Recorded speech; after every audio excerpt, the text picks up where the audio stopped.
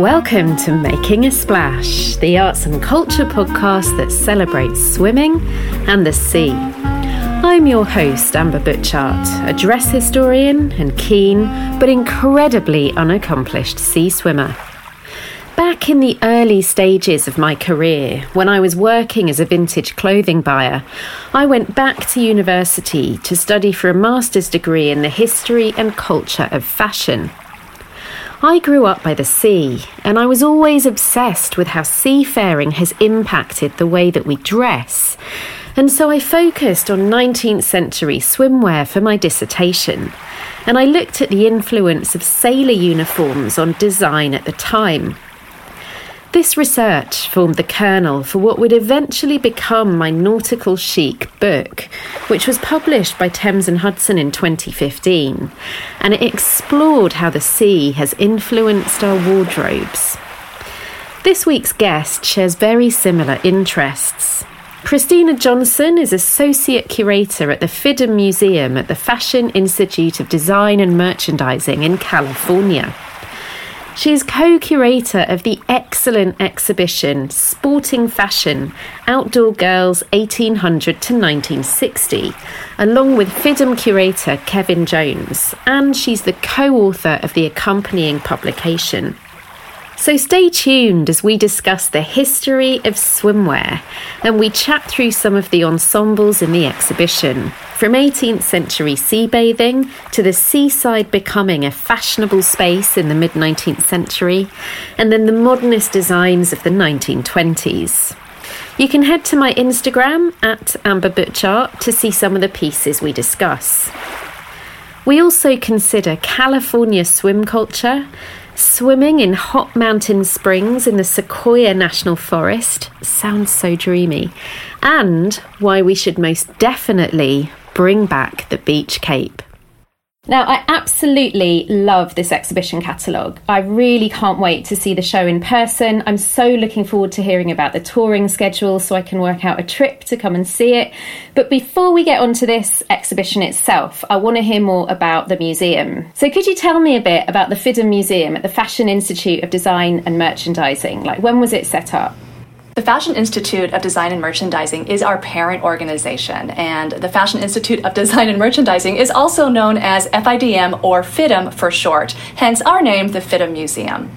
FIDM, the college, was founded in downtown LA in 1969, and our museum was unofficially founded by instructors. Literally, we started as a closet, and instructors would deposit their cast-off vintage clothing or designer clothing into it so that our students could have hands-on access to construction and fashion history. The current college moved to our present location in 1990, and that's when the museum got a real storage environment and a real gallery space.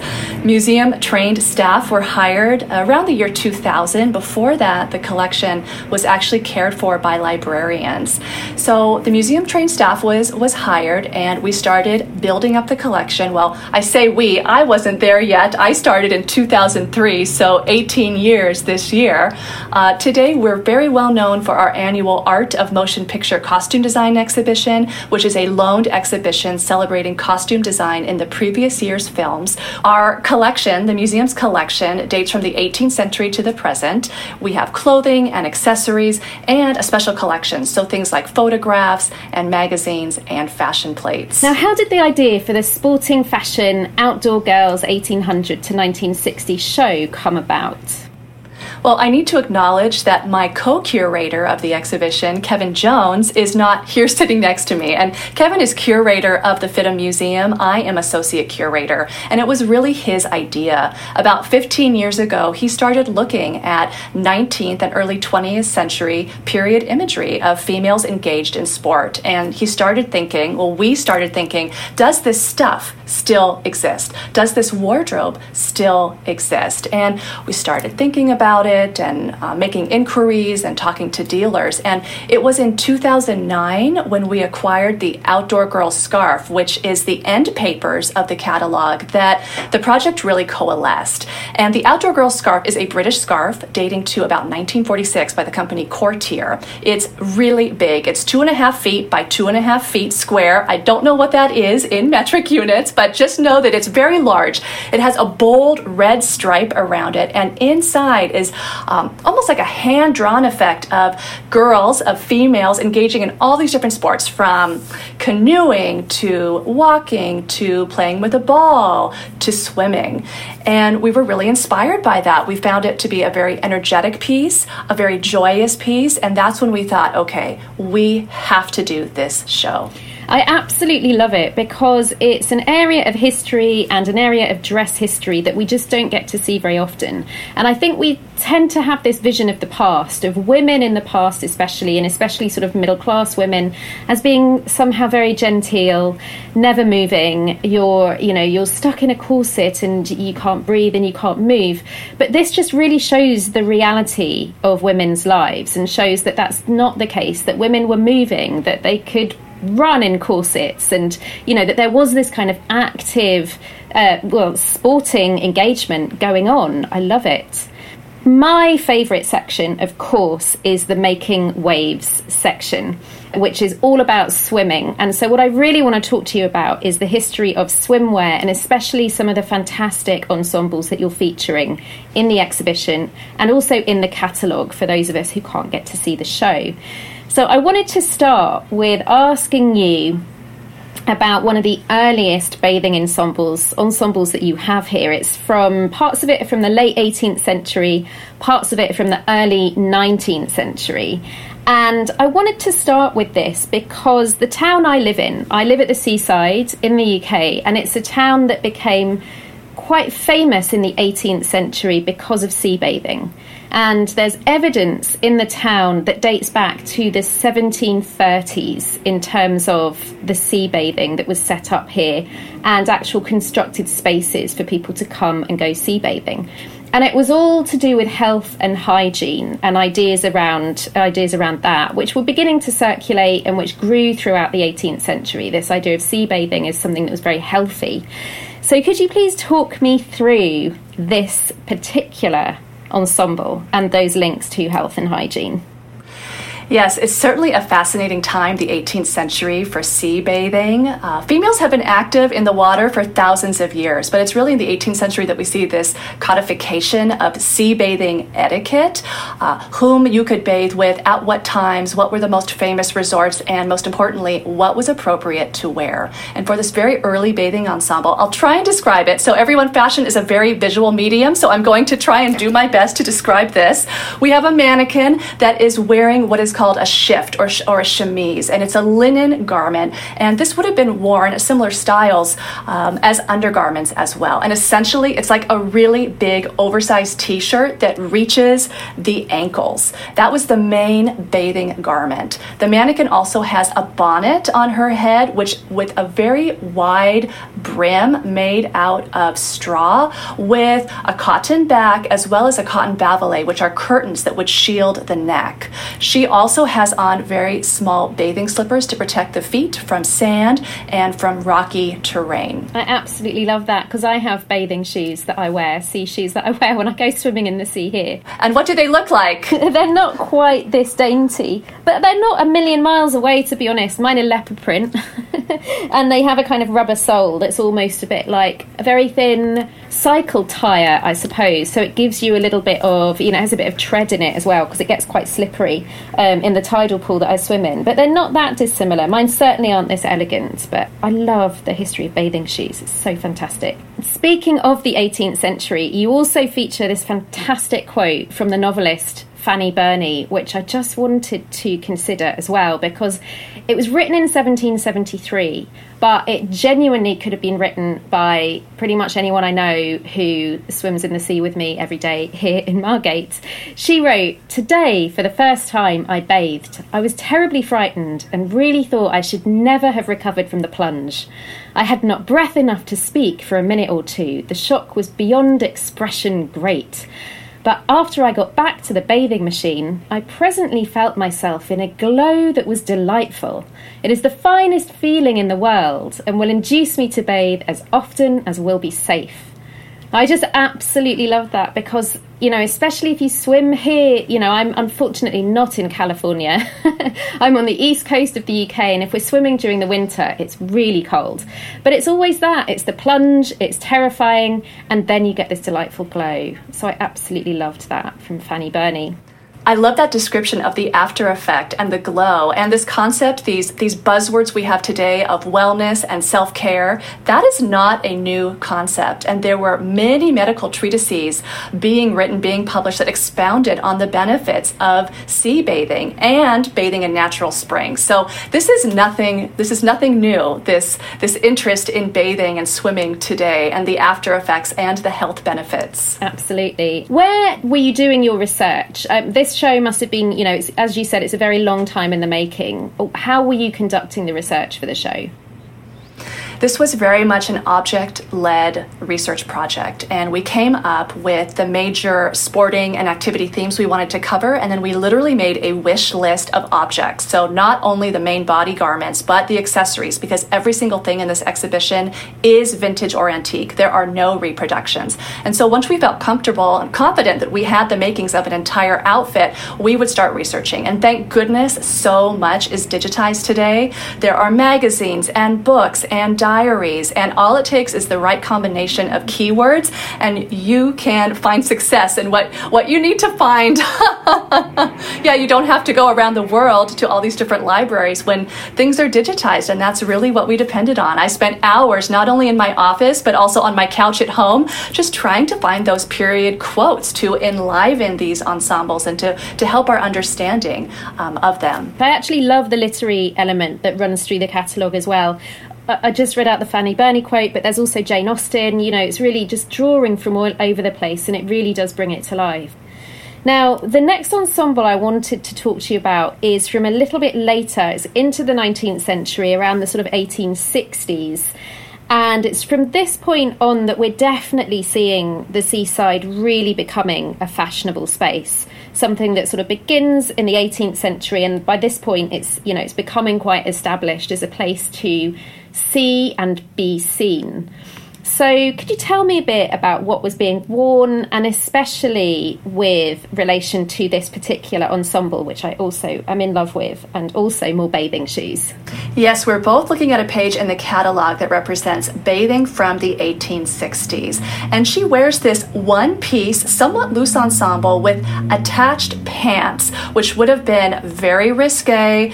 Pants were really not taken up by Western females until the 1920s and 1930s, unless you were at the seaside. The ensemble itself has dagging or triangular-shaped serrated trim all over it, on the neckline, on the rolled-up sleeves, on the cuffs of the pants, and on that serrated edging is this wonderful, brilliant red wool braid. And so it looks very much like fashion plates of the era when you open up Godey's Ladies Books or one of those magazines and you see dresses with the same trim. And I do think that the proliferation of fashion periodicals at this time introduced consumers to new products, swimwear and bathing wear, that they didn't know they needed. So this is all about the commercialization, the commodification of sea bathing. And going along with that, there is a commodification of the actual area where you are bathing in. You have hotels and restaurants and theaters and boardwalks, and it becomes this destination, this experience that you can just have a great time in, whether you are swimming or whether you are water adjacent. Our 1860s bathing outdoor girl also has a number of accessories, starting with her head. She has a straw hat shaped as a bell with a wide black ribbon tied over it, and underneath her chignon, she has a wide black belt with some silver buckles on it, a parasol with black silk, and her bathing espadrilles. And these espadrilles have blue ribbons that lace up the ankle, and on the bottom, the soles, those are made out of rope. Espadrilles are my favourite shoes. Like, hands down, bar none. I am absolutely in love with espadrilles. Really, really love espadrilles, and have done since I was tiny. And I remember my mum having a pair of espadrilles, and I just thought they were the most glamorous thing of all time. And now it's the only shoes that I wear during the summer. Absolutely beautiful. And you do mention in the catalogue as well that at this point women could be wearing bathing corsets. Is that something that you featured in the show as well? We were not able to find a mid-19th century bathing corset, unfortunately. It was on our wish list. And a bathing corset would be a little different than a regular day wear or evening wear corset in that it would not include metal because that, of course, would rust. Instead, they would generally be have baleen inserted and perhaps would be made out of mesh, would maybe even feature rubber later on in the 19th century. And this was not about whittling down a waist. It was really about support, bodily support in the water, and still making sure that outdoor girl had the ideal silhouette, a smooth silhouette. So let me know if you ever find a bathing corset because I would like it for the FIDM Museum. I will certainly let you know. I think that's such an important point to make as well, because I think a lot of people today assume that corsetry of the past, especially the mid-19th century, was this really torturous, constrictive, horrendous thing to wear. But like you say, a lot of the time it was worn for support. Working women wore corsets and worked in them. It was essentially the equivalent of the bra today, but just, a bit bigger. And it's not that everybody was, lacing their waists down to try to get them to 14 inches or something. It was much more workable than that, wasn't it? It was, and I think today our conceptions of fit, of how clothes fit, is much different than in the mid-19th century. We're used to loose clothing and knitwear and things that skim the body. But for high fashion in the 19th century, that would have been a much tighter fit, tighter under the arm size, at the waist. So just different conceptions of poise, of physicality, and of fashion. Now, one of the other items that you feature in the catalogue and show, which I'm obsessed with, is a bathing tent. And it comes with bathing boots as well. And I will put a picture of this up on my Instagram if that's okay, because I just absolutely love it. And I want other people to see this because it's so fantastic. Could you describe the bathing tent to me and tell me what it's for? Yes, when Kevin put a cabine de déshabillage, which is French for personal bathing tent, on our wish list, I thought, good luck. We are never going to find one. I've seen them in imagery, but good luck, because they were meant to be used and worn up. So I will attempt to describe it. Our personal bathing tent is made out of white flannel. And just imagine a mass of white around this woman. It has a high standing collar, and there is a metal wheel that descends from the shoulders to the bust line, but creates a huge amount of negative space around her. And then the bottom portion of the personal bathing tent descends down. So you have this like personal tent all the way around you. There is a little tiny bit of trim, some blue chenille trim. So essentially you would put this on, you would have your wet bathing suit on, and you could change. You could change your clothes on the beach. You did not have to go to the boardwalk or to a tent or to the club. You could change right there on the beach. And then with one hook and eye, which is located at the center front of the neck, the whole thing would poof, drop all the way to the ground. It was very convenient. I have a great quote about the importance of perhaps not being seen in a wet bathing suit at this time. Quote, "The cynic may here insinuate that the emergence from the waves cannot, from the necessities of the case, be so graceful or dignified as was the descent. And truth compels us to admit that dry clothes do make a difference." So you wanted to be seen in your dry clothes. You wanted to be seen in the sea. You wanted to be seen going to the sea. Deportment was still important. And wet bathing suits did reveal a great deal of the body. I love that so much. And I love it for two reasons. Firstly, because I have a changing poncho that I wear every time I swim in the sea. It is not quite as elaborate as this changing bathing tent here, but it's exactly the same concept. And over this last winter, we actually had in the press here in the UK, there were a lot of articles about this item called the dry robe, which is essentially the winter version of the sort of change robe. So it's very heavy and it's windproof and it's waterproof. The idea is you can get changed inside it. And it became very contentious because we've had so many people taking up outdoor swimming over the pandemic here in the UK that it became a sort of symbol of these new people who had taken this up, and it was, it became this sort of ridiculous argument in the press about people with these dry robes and wearing them when they shouldn't be wearing them. So I love it firstly for that reason, but also I love it because of the idea that you can pull something and it just falls down like you're a magician's assistant or a showgirl or something. It's just fantastic, that reveal. I love it. Well, next I wanted to skip forward in time a little bit to another of my favourite eras for considering swimming history and swimwear in particular, and that is the 1920s. Really important era, the 1910s and the 1920s, very important, I think, in terms of swimwear design, the evolution of swimwear, and the idea of swimming as well. And what you have here is a Jantzen swimsuit, which is just wonderful. Could you talk me through this piece? Yes, the mannequin wears this black Jantzen swimsuit, which is much different than the bathing attire that we've seen previously. And honestly, this is when bathing, submerging, or dunking in the water changes to swimming, which is active ambulation in the water. So it's much sleeker.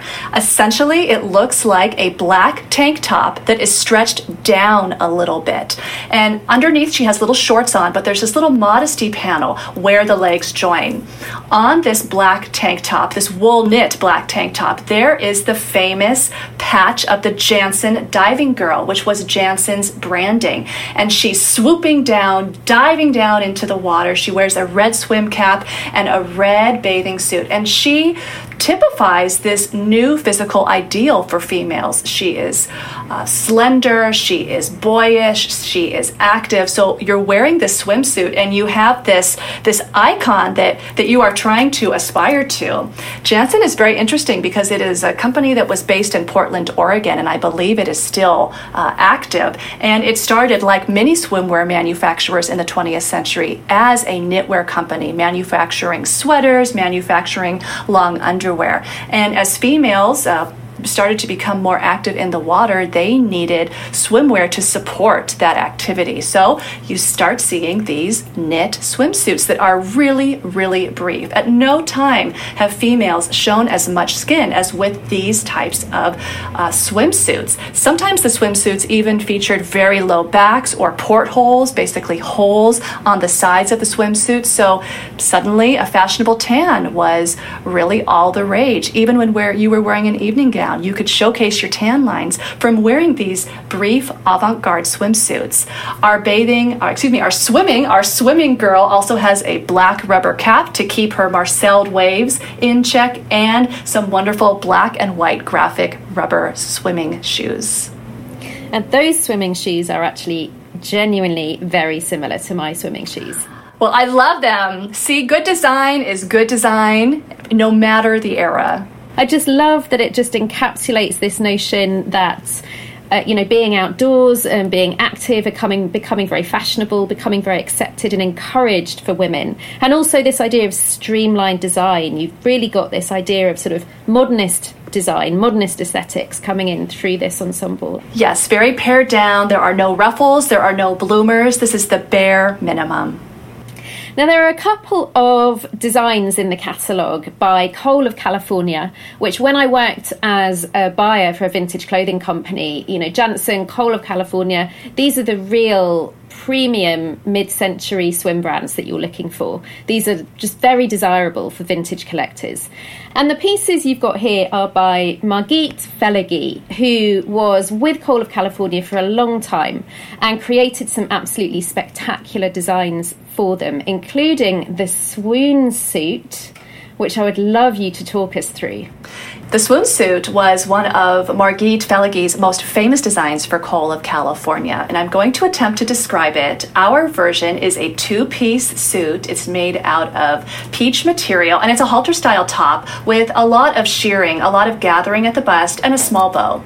The shorts also feature shearing at the abdomen, but what's most unique about this is that it has a void going up the center of each side leg, and there's a lace-up effect with nylon braid. This was first introduced in 1942, although it was a popular design for the ensuing few years. And it was designed to not make use of a lot of fabric and also to not include elastic because there were wartime and post-war restrictions on design. This was such a popular design. You see it everywhere. You see it in magazines. You see it on the cover of Ebony magazine. We also have a photo of it in the very beginning of the catalog, one of four gorgeous women from the 1940s on the beach wearing the swoon suit. And Also, I have a lot of family photos, and I was going through them, and I kid you not, I found a photo of my aunt in Santa Monica, California, where I grew up, which is a beach town, wearing a swim suit. No way. I am not kidding. It was very exciting. So you can see just how popular this style was. That's incredible. That's so incredible. And the swoon suit is such an important piece of social history because you've got these wartime restrictions making it incredibly skimpy, which just becomes very sort of emblematic, I suppose, of that California lifestyle. That idea that swimwear is getting skimpier, but then also this link to the wartime restrictions, making it skimpier. It's just so fascinating. There's so much in there. Yes, she definitely looks like a wartime pinup with that peekaboo effect on each leg, but it's something that you could actually go in the water in. And from the looks of surviving visual imagery, lots and lots of women found this to be a really attractive suit. The whole brand, Cole of California, I think, is fantastic. And especially at this point, the early 1940s. And before that, you've got a 1930s Cole of California piece. You know, at this time, Hollywood, California is really becoming more fashionable than a lot of European resorts due to, of course, the film industry. And it's just so incredibly redolent of that particular sort of, like you say, the pin-ups and that era of film stars as well. I love it. Yes, Fred Cole inherited his family company in the 1920s and renamed it Cole of California. He had been an actor, and so he transitioned this, what had been a knitwear company, into this very glamorous swimsuit company. And he was very astute because he approached actresses, including Esther Williams, to model the swimsuits to be in advertising campaigns. So, for example, when she was in $1 Million Mermaid in 1952, there was a product tie-in with Cole of California, this bright gold swimsuit, which we do have. It didn't make it in the exhibition, but we do have it. So there are definitely celebrity tie-ins to all of this, especially with Cole of California. Cole of California also produced a line of swimwear for Dior.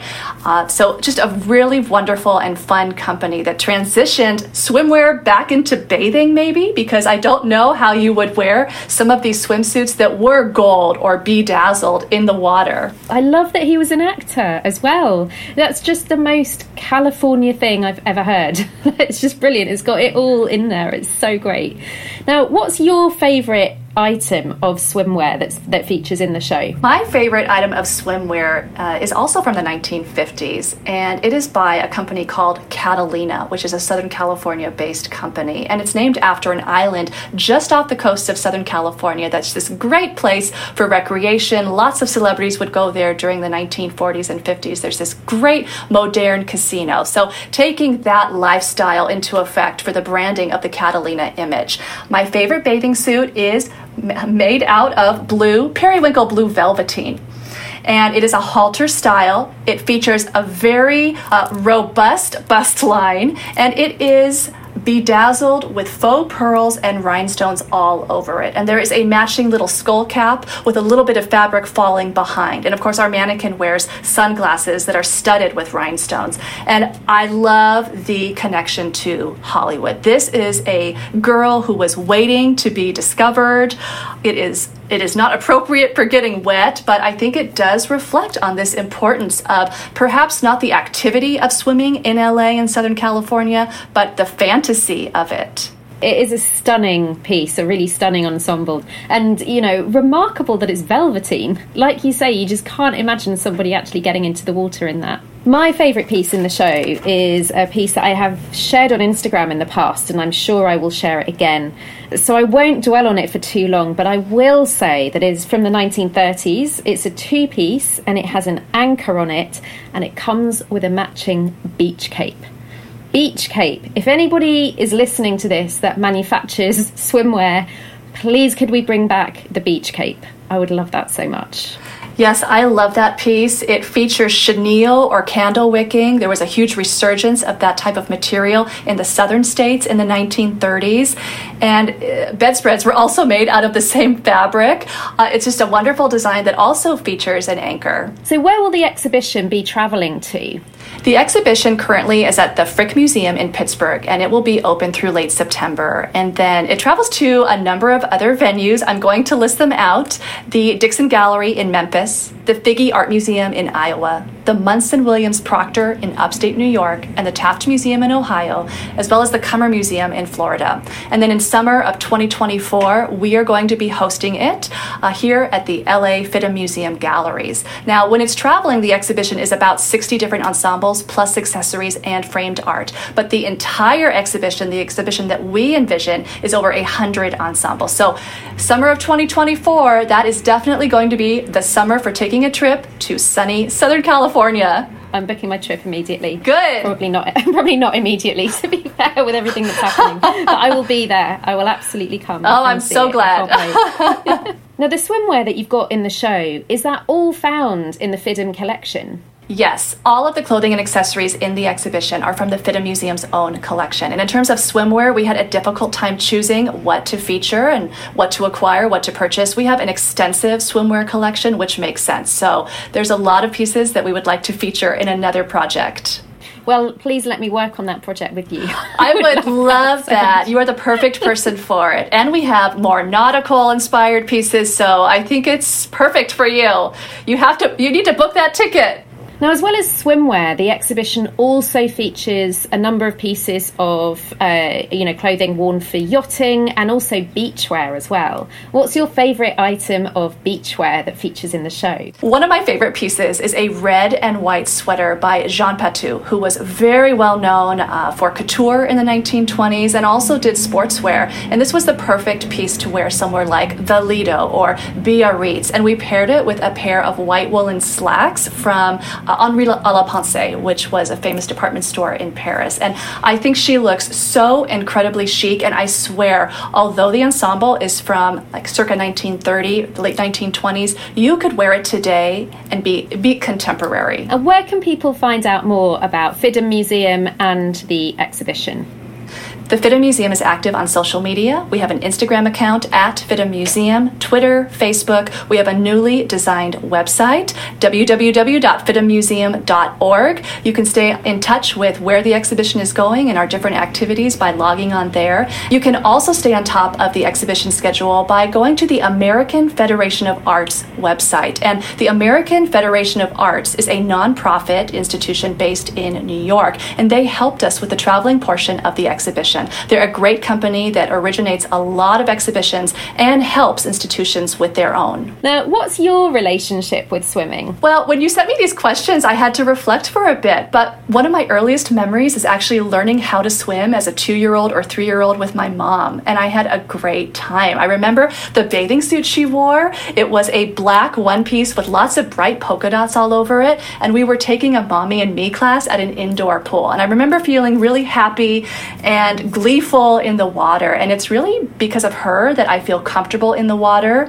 I spent summers at my parents' cabin in the Sequoia National Forest, and it was built around a resort, a hot springs resort, and there's an outdoor pool. So we would spend these summers in the pool. The water is 125 degrees coming out of the mountain, so it needed to be cooled down before it went into the pool. And she would devise all of these games for me, like jump in the pool and find the penny that I put there, or dive in or swim the length. And I would earn points, like these imaginary points that my mom determined was the correct amount for each skill set I learned. And then I would be able to redeem those points for a toy. And I would usually choose a Barbie doll. But it's really, I feel very comfortable swimming in the water because of her. And I'm super grateful for that. I love her teaching methods. That's incredible. That's amazing.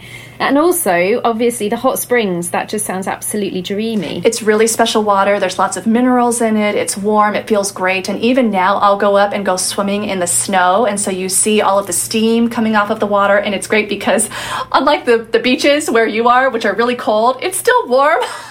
Don't be jealous. That whole thing of like swimming in warm water when you're outside and it's cold That's probably my favourite thing ever. It's something, living in the UK, I don't get to do very much at all. But it's just so wonderful when you can see the steam coming off the water. I just absolutely love it. So yeah, I'm incredibly envious. That sounds amazing.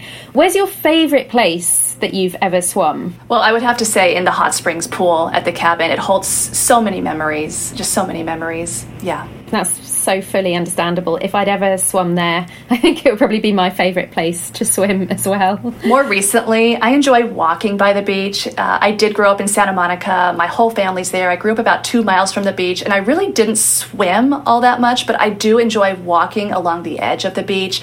I spent hours and hours walking with my grandma, who's no longer with us, but it's our special place. It's a place I can go back to and remember the conversations we had and be calmed by the waves coming in and smell the sea air and see the seagulls. So although I'm not actively taking the plunge, although I do like boogie boarding on the weekends, I love going to the beach in Santa Monica, my hometown.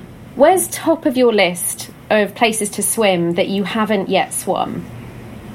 I would like to go to a white sand beach with crystal clear turquoise water, maybe Maui or Tahiti, and experience that and swim in a tide pool there and just kind of lounge and float and enjoy that water. Oh, gorgeous. I have visited Maui actually quite a long time ago now. I think it was 2004 or maybe very early 2005 on a family trip. I went with my brother and we stayed in Maui and we did snorkeling and we did whale watching as well, and it was just amazing. It's the only place I've ever done snorkeling quite like that, where, you know, everything's really incredibly bright and it's just colours in the water, magical. How important do you think that swimming is to California culture? You know, we all associate, especially us in the UK, you think of California, you think of California girls, you think of beach culture. How is it growing up in California? The museum is obviously in California. What's the place of swimming in the culture? I think that the fantasy of swimming as depicted through magazines and film and also the sportswear, ready-to-wear industry is more important to Southern California than the actual act of swimming, if that makes sense. Our project stopped in 1960, and that's because most of the elements of sportswear as we know it today were determined, were finished, and what was new was technologically advanced fibers. So that was not for us to do, that's for another organization, another institution to do. But what we missed out on was the surf culture of the 1960s, and that was absolutely important, and swimming pertaining to the surf culture. So you have groups like the Beach Boys or the Gidget Films, and this was part of growing up. You know, my dad, my uncles tell me that they basically lived on the beach. They cut class, they went down to the beach with their boards, and that's where they lived. It's just, that's what you did. Can you surf? I have always wanted to learn to surf, but I have to tell you that there are some sharks in the waters, and there's been more and more reports of sharks, so it's a little disconcerting. However, I still want to learn, and I think it's totally safe, but my family and my coworkers, even Kevin, has said, no, I don't want you surfing right now, but I promise I will learn to surf. There are some wonderful women-led companies that can teach you how to surf, and I swear I am going to do it. I am going to stand on that board, and then I'm going to fall in, and I'm going to swim to shore. No problem. That's amazing. Wow, I just can't imagine being, you know, living near a beach, living near a coast that has sharks. Like, I get scared just from the jellyfish we have in the water here, and the jellyfish aren't even that bad. Apparently, the sting isn't. You can't even really feel it, you know. But I'm just like, ooh, no. So the idea of sharks is just terrifying, really terrifying. Thank you so much for listening, and thanks to Christina for being such a knowledgeable and brilliant guest. Head to the episode details to find links to the FIDM Museum and American Federation of Arts Sporting Fashion Touring Show, and also the fantastic catalogue, which I really love. You can also head to my Instagram page @AmberButchart to see pictures of the ensembles discussed, and also to find out more about future guests. If you've enjoyed this, please do rate and subscribe so you never miss an episode. See you next time on Making a Splash.